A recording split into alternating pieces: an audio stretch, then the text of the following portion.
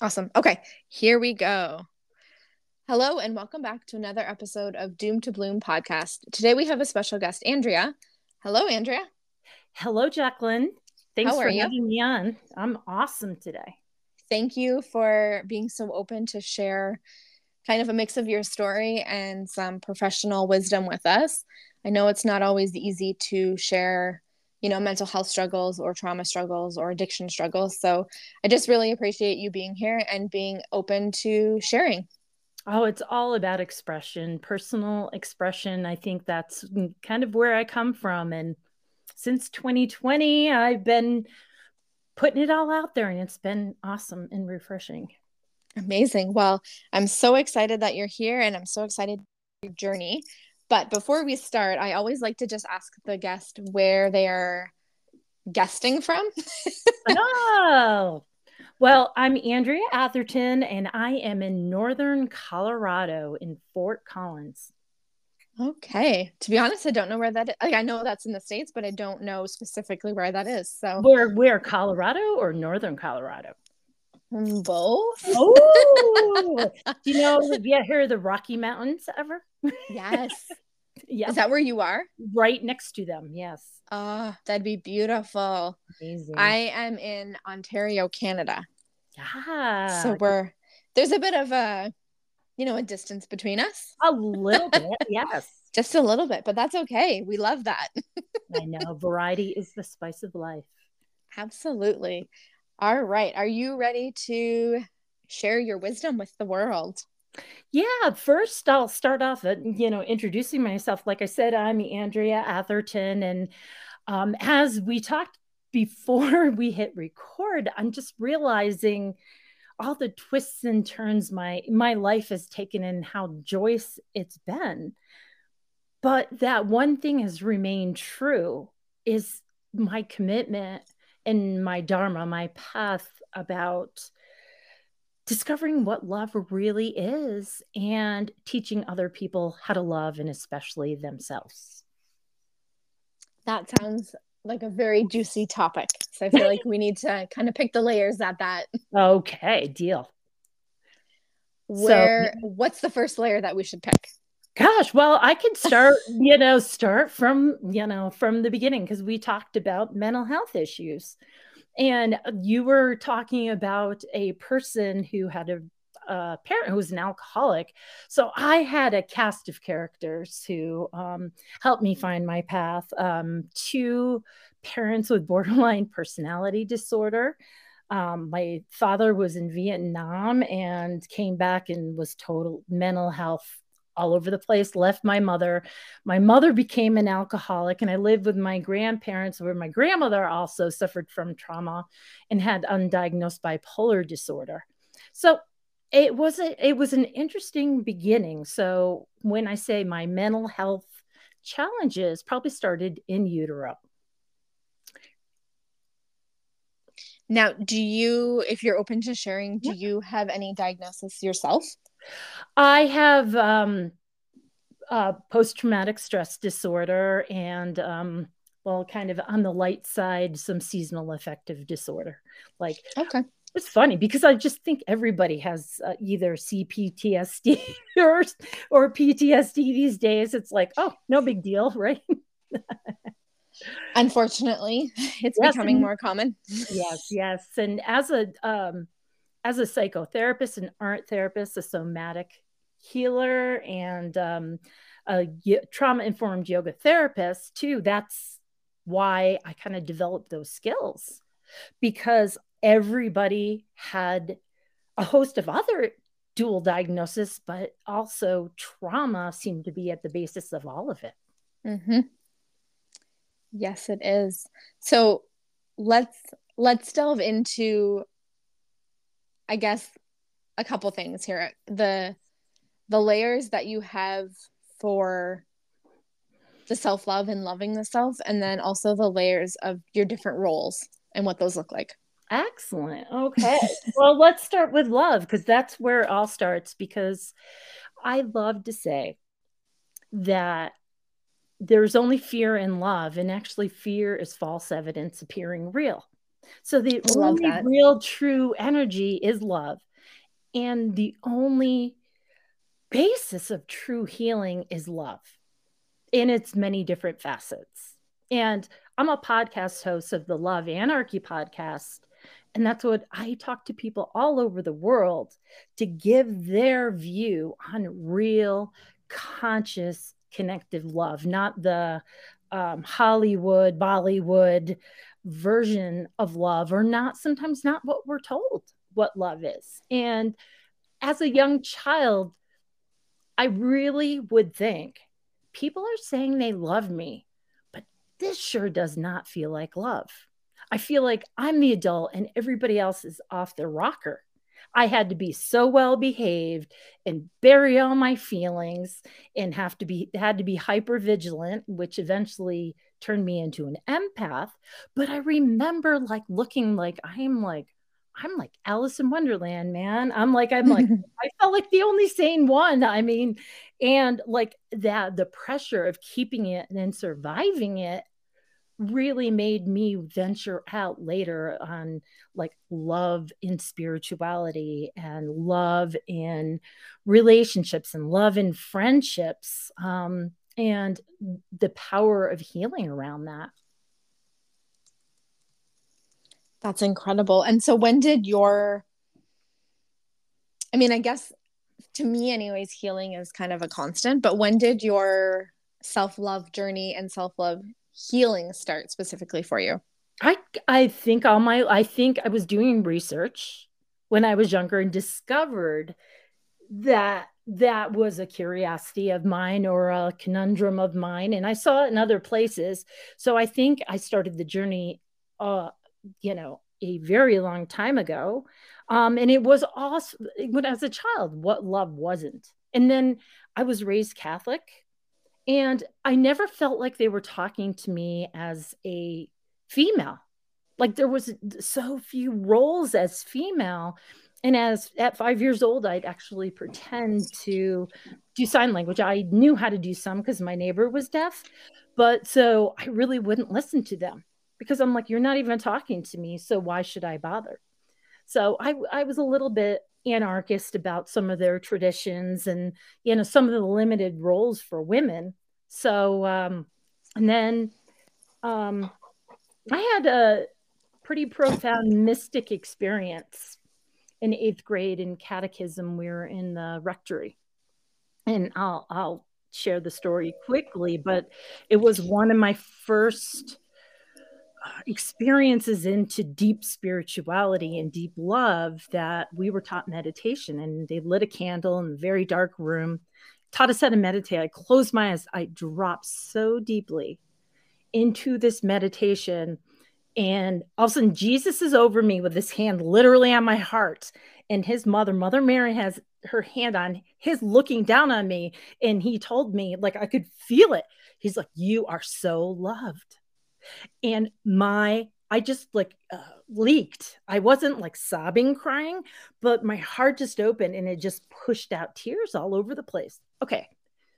We stopped. They're like, 20 minutes is up. I'm like, 20 minutes.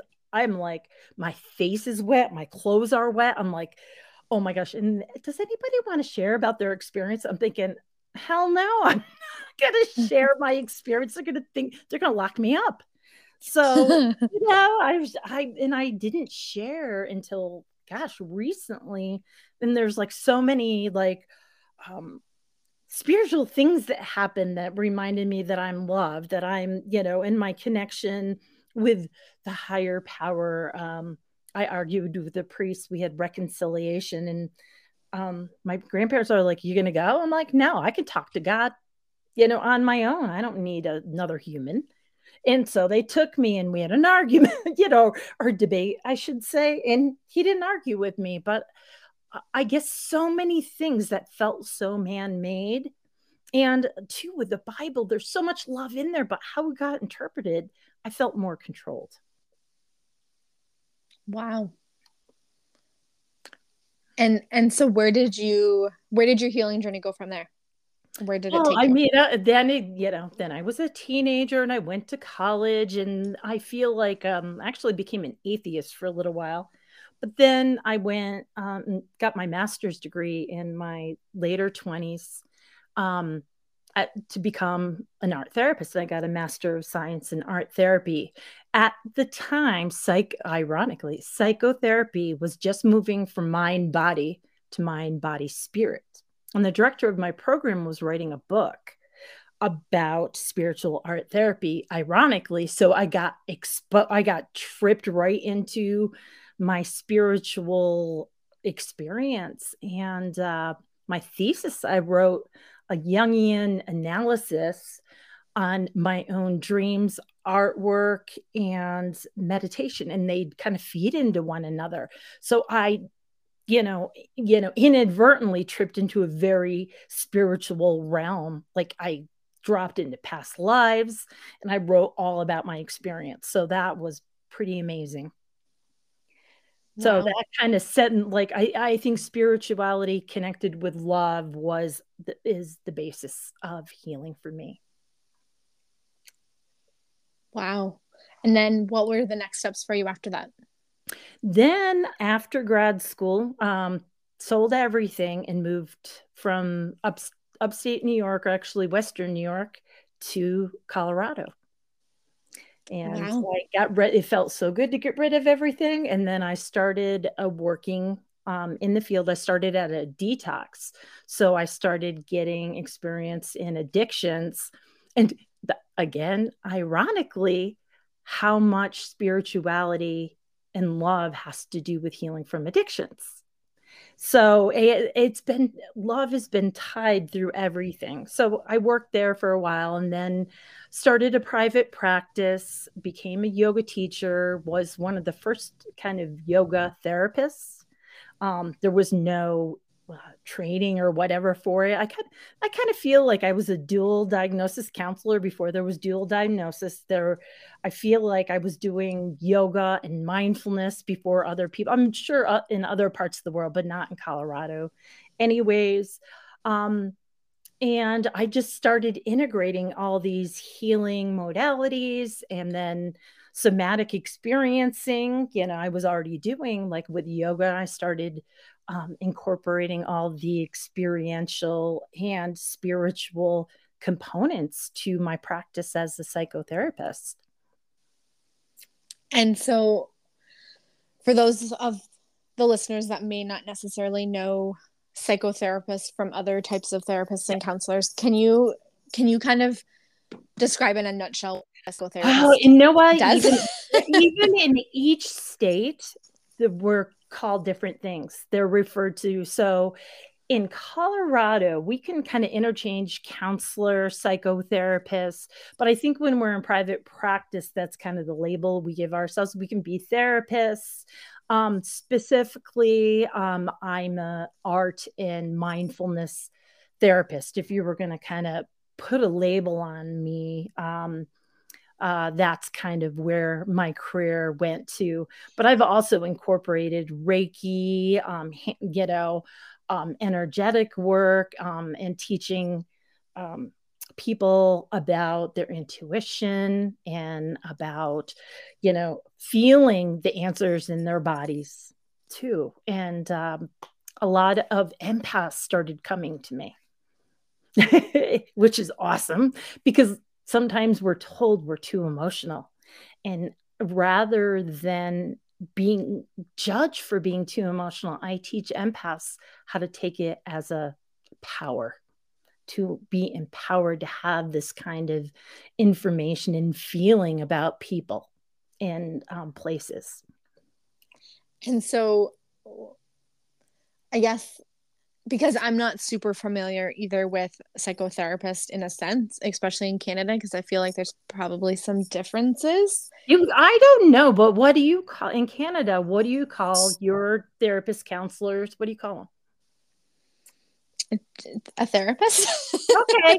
Oh, so you can, because we often, I think it comes from psychology, having a clinical psychological background, but like potato, probably, And I don't want to kind of undermine anybody else's work, but I feel like up here in my experience, Yeah. therapist and psychologist get intermingled, but I don't necessarily know the difference between those either, if I'm Okay. being perfectly honest. Well, it's similar. Okay. I can share with the listeners about this.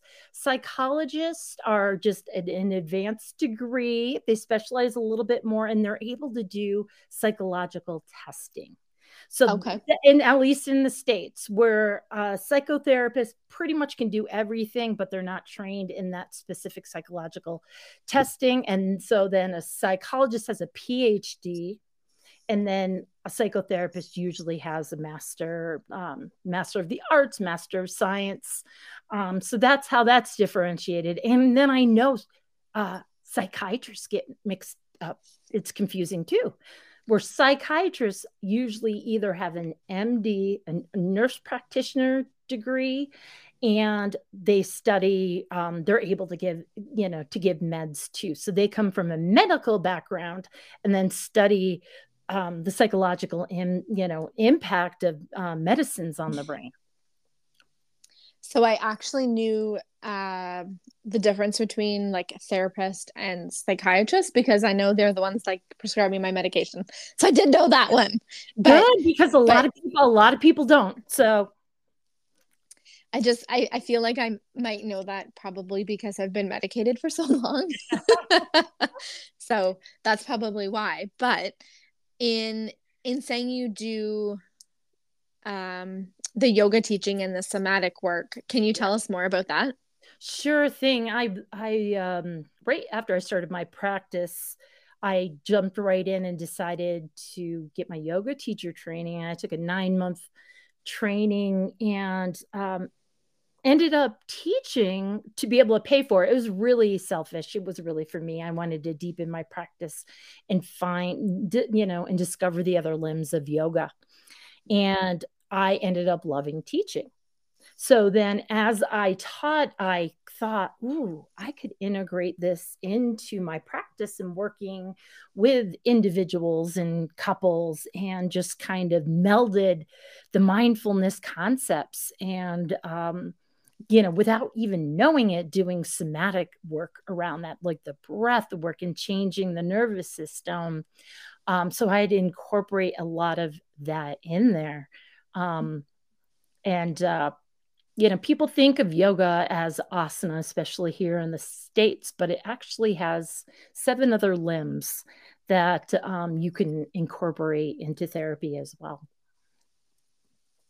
And so when you say that you incorporate yoga into like your practice with the psychotherapist work, Yep.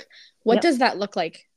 I'm picturing like I'm picturing like you and this is probably very stereotyped, but this is why I'm asking. I picture the typical like therapy office where somebody is sitting on a couch and the therapist is sitting in a big fancy chair with a notepad and writing notes, and then all of a sudden you get up and you start doing yoga poses.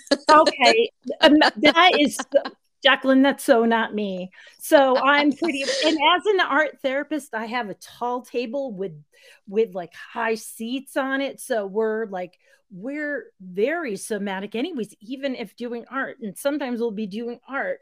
Sometimes we'll be standing and doing like some poses. Sometimes we'll be sitting and doing a visualization. We'll both be doing it. So yeah, imagine the chairs are there, but imagine using the floor and the high table to do artwork or to stand up and splatter paint against the walls. So it can look very different. I do verbal therapy too, but often sneak in these experiential ideas and concepts into it. So I know a lot of people think, like Freudian psychoanalysis is like, do you want me to lay down on the couch? I'm like, no, it's okay. Only if we're doing a visualization, then you can. So, and I'm glad I asked, because that's exactly what I was kind of picturing.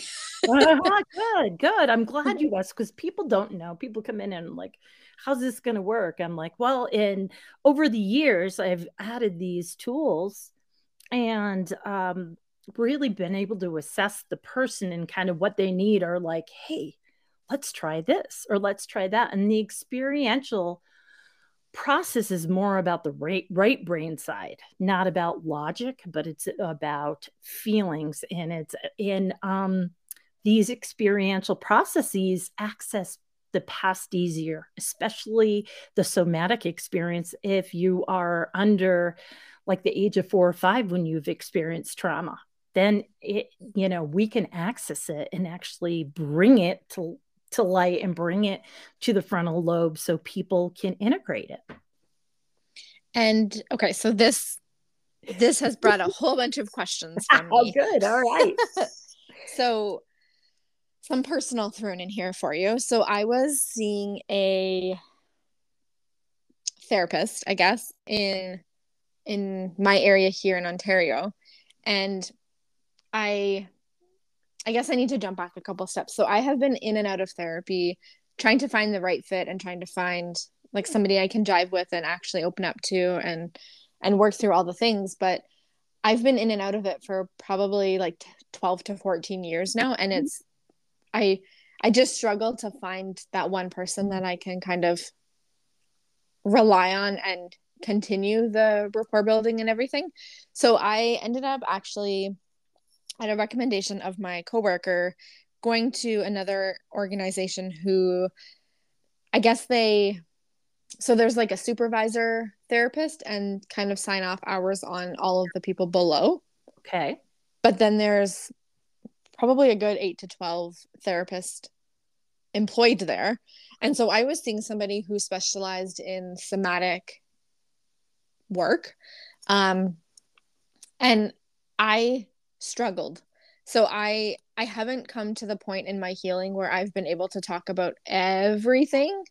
I've kind of, with different therapists, I've touched on, this happened at 8 and this happened at 16, but I never actually gave the timeline and talked about everything. And so when I got to the somatic work, I didn't know that I was necessarily ready for it. And so I guess my question would be, and everybody's going to be different, but in kind of a general sense, does it make more sense to kind of do the storytelling and to get out your details of the trauma and your experiences prior to doing the somatic work?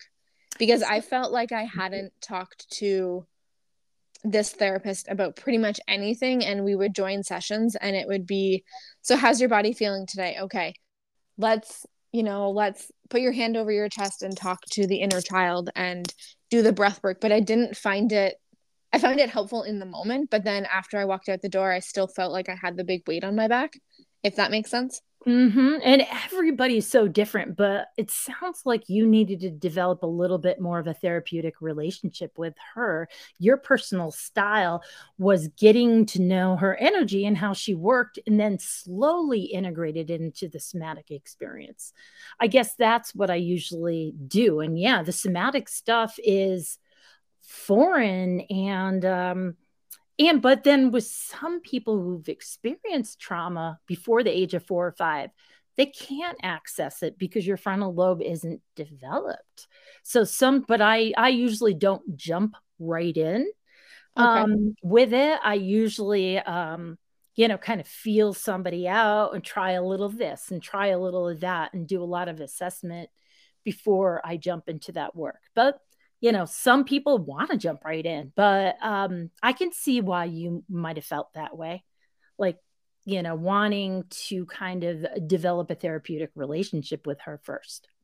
I feel like, does it kind of make sense? Yeah. Maybe for the story that I just shared with you, to have to be able to tell my story and share my truth and the reality before I think I can dig into those inner child. Yes, everybody's Yeah. different. And that's exactly what I do is, take, as long as you need to share, and then I'll kind of like during the assessment time, I don't move into somatic work, but I might go back and forth with the art. where people feel stuck, and kind of build the story through that. And I agree. And some people don't want to talk at all. And so what are some examples of kind of the art therapy side of what you do? There we go. Perfect lead into that. Some people don't like to talk at all. Some people do art. Like, so I'll do assessments at first to kind of see where I'm getting started. But in my office, I have the table and we go outside, we burn stuff, we drop stuff. I have almost every non chemical art supply that there is. I don't want to harm anybody with any chemicals or anything too sharp or dangerous. So but I pretty much have everything. And if I feel or somebody requests something, I'll often bring it in. But yeah, it can look different for everybody. But I love being able to go back and forth between the somatic, and then which is the right brain in the body, and then art, which is kinesthetic too. You're moving your body as you're doing artwork, but it's also like a form of meditation. Some people don't want to talk at all. And often, like I'm going to say, teenagers and young adults love to draw and process, and they can't process unless they're drawing. So there's so many different ways of going about it, but I kind of assess the person, and I think about the supplies that might elicit supporting them or pushing them if they need that during that time. And so I guess when I think art therapy, I think like a wide range of things, like drawing. I think like painting. Like what other examples do you do? Well, sculpting. What I'm trying to, gosh, everything. Found objects. I love like picking up supplies like tiles, sea glass, doing fabrics. There's so many, there's so many different supplies. I do something that was developed in the 70s called touch drawing, where you take water-based oil paints and you put them on shower board and you put paper down and you draw into it, and then you pull it out and you have a print. So I do all kinds of printing. I loved recycling things and taking recycled objects and turning it into art. So art can be of anything, or bringing in natural items. I've done eco art therapy where I've taken clients out into the mountains and we did art out of what we can find in the mountains. That sounds amazing. It is. You had me at mountain. Yes, that's one thing about being here is, yeah, we're very lucky. Yes. What would or could art therapy look like, maybe without being connected necessarily to you or a therapist? I'm just thinking of not everybody being able to financially afford a therapy or a psychotherapist, but maybe the art therapy might be beneficial. Is there any tips or tactics that might? Well, I like offhand, I don't know, but I'm gonna bet on the World Wide Web there probably are. I'm gonna guess, and I know there's books out there. I've read the older ones, but about tips on creating art for healing. I apologize, art therapists out there who have written a book. I just can't think of them offhand. But yeah, there are so many we call them interventions, like the exercises that you do. We call them interventions, and there's books with all different kinds of interventions about what you're trying to process and what supplies you need and what you need to do. And I know there's even online groups and online art therapy that is done out there. I do it now in my coaching practice. So I've funneled all this glorious, amazing work into my passion of love, and really honing into working with individuals and couples. But I still use all these skills. And I can do it online, as with COVID lockdown. I learned how to teach yoga online. And I learned to do art therapy online too. So if you just search art intervention, art therapy, there's tons of stuff. And I'm sure on YouTube, there's going to be suggestions on how to use art every different way. One suggestion I have is just having an art journal. You know how sometimes you just open a journal and write? It's like just opening the journal and art, but not assessing it right away, just letting yourself be in your right brain, maybe pushing it aside for a minute and then pulling it back and ask, what is this drawing saying to me? How do the colors make me feel? What are the lines reminding me of? What about the placement of the objects, and kind of letting the art talk to you? So you kind of answered my question already, but just looking for some clarification. When you mentioned that you can look into creative art for healing specifically, is there, I guess, proven art techniques or art therapies that work specifically with kind of certain healing and certain diagnosis? Yes, and no. There's been research done out there on certain interventions that will work in certain materials that'll work to help elicit different things. And there's also art assessments out there where you can kind of assess where people are at. And there is like diagnostic drawing series where you can use to diagnose someone. But yes, and everybody's so individual too that people may not want to work with a certain material or don't like the way chalk feels. I don't like the way chalk feels. I like oil pastels, but the chalky stuff, I'm like, it just gives me shudders. So some people are tactily, responsive to different things. But yes, there has been lots of research done on different our interventions for specific groups. And there's a lot of books out there and probably a lot online that specify the different treatment for the different diagnoses. I think I'm definitely going to look into that. If you happen to, at some point, think of any authors or artists, would you pass those along to me? I can even know what I'll do even when I send my stuff for down in the show notes. I'll go like I'm just like I said, my member like under pressure right now. I'm like I can't remember, and I could give you some, but I know they're not the juicy ones. So I'll have to go. I want the juicy ones. Yes, exactly. I want to go up, and then I also want the ones maybe that have been recommended to me that I haven't read yet that people are freaking about, and I have to go and like I have them saved all over. So okay, yeah, that would be awesome. Do you have any, I guess maybe not statistics, because I feel like that might be a hard one, but do you have any insight into, I guess, how beneficial art therapy and somatic work has been? Have you found more success with maybe one gender or one race or more one age group, or has it just been success all around? well, I guess it's kind of where I'm at. It's like I can't like because I'm in Fort Collins and it's been pretty white here. You know what I mean? So it's not like New York where I used to live, where it was very culturally mixed. I didn't have like a reference of a bunch of different cultures and things like that.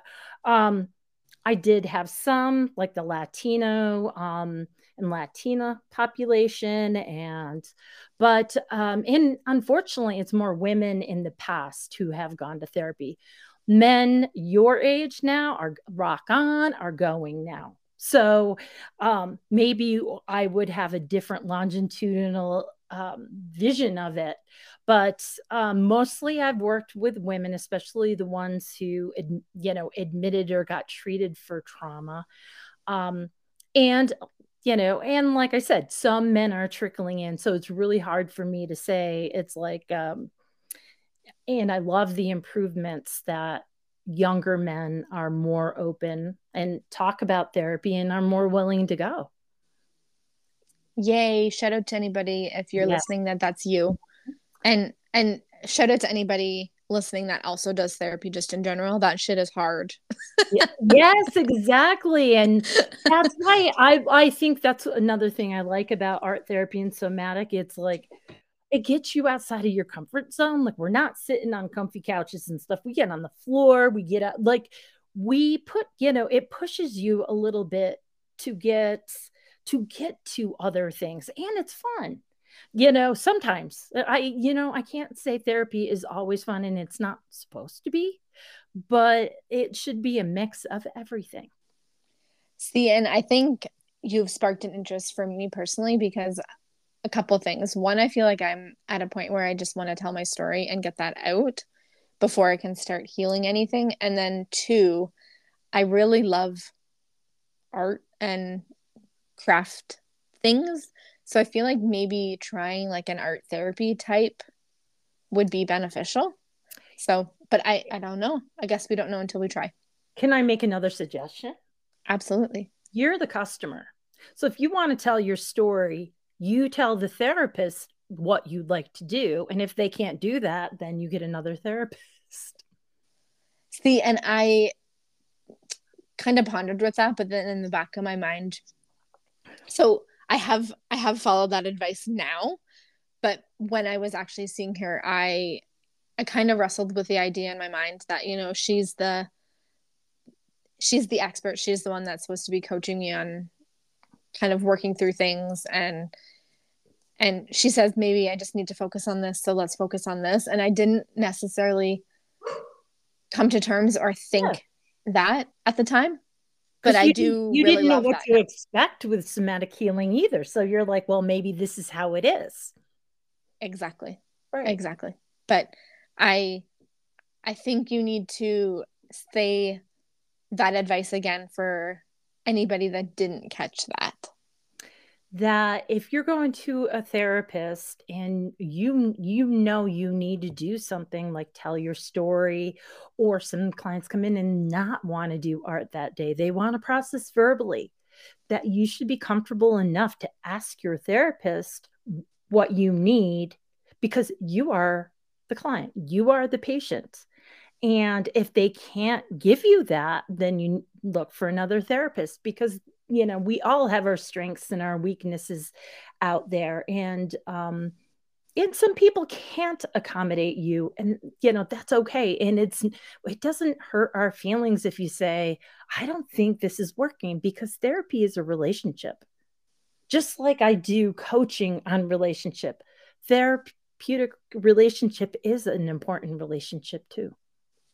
See, and I think as like a people pleaser, I find that incredibly hard to not want to hurt the therapist's feelings, despite knowing that I probably won't anyways.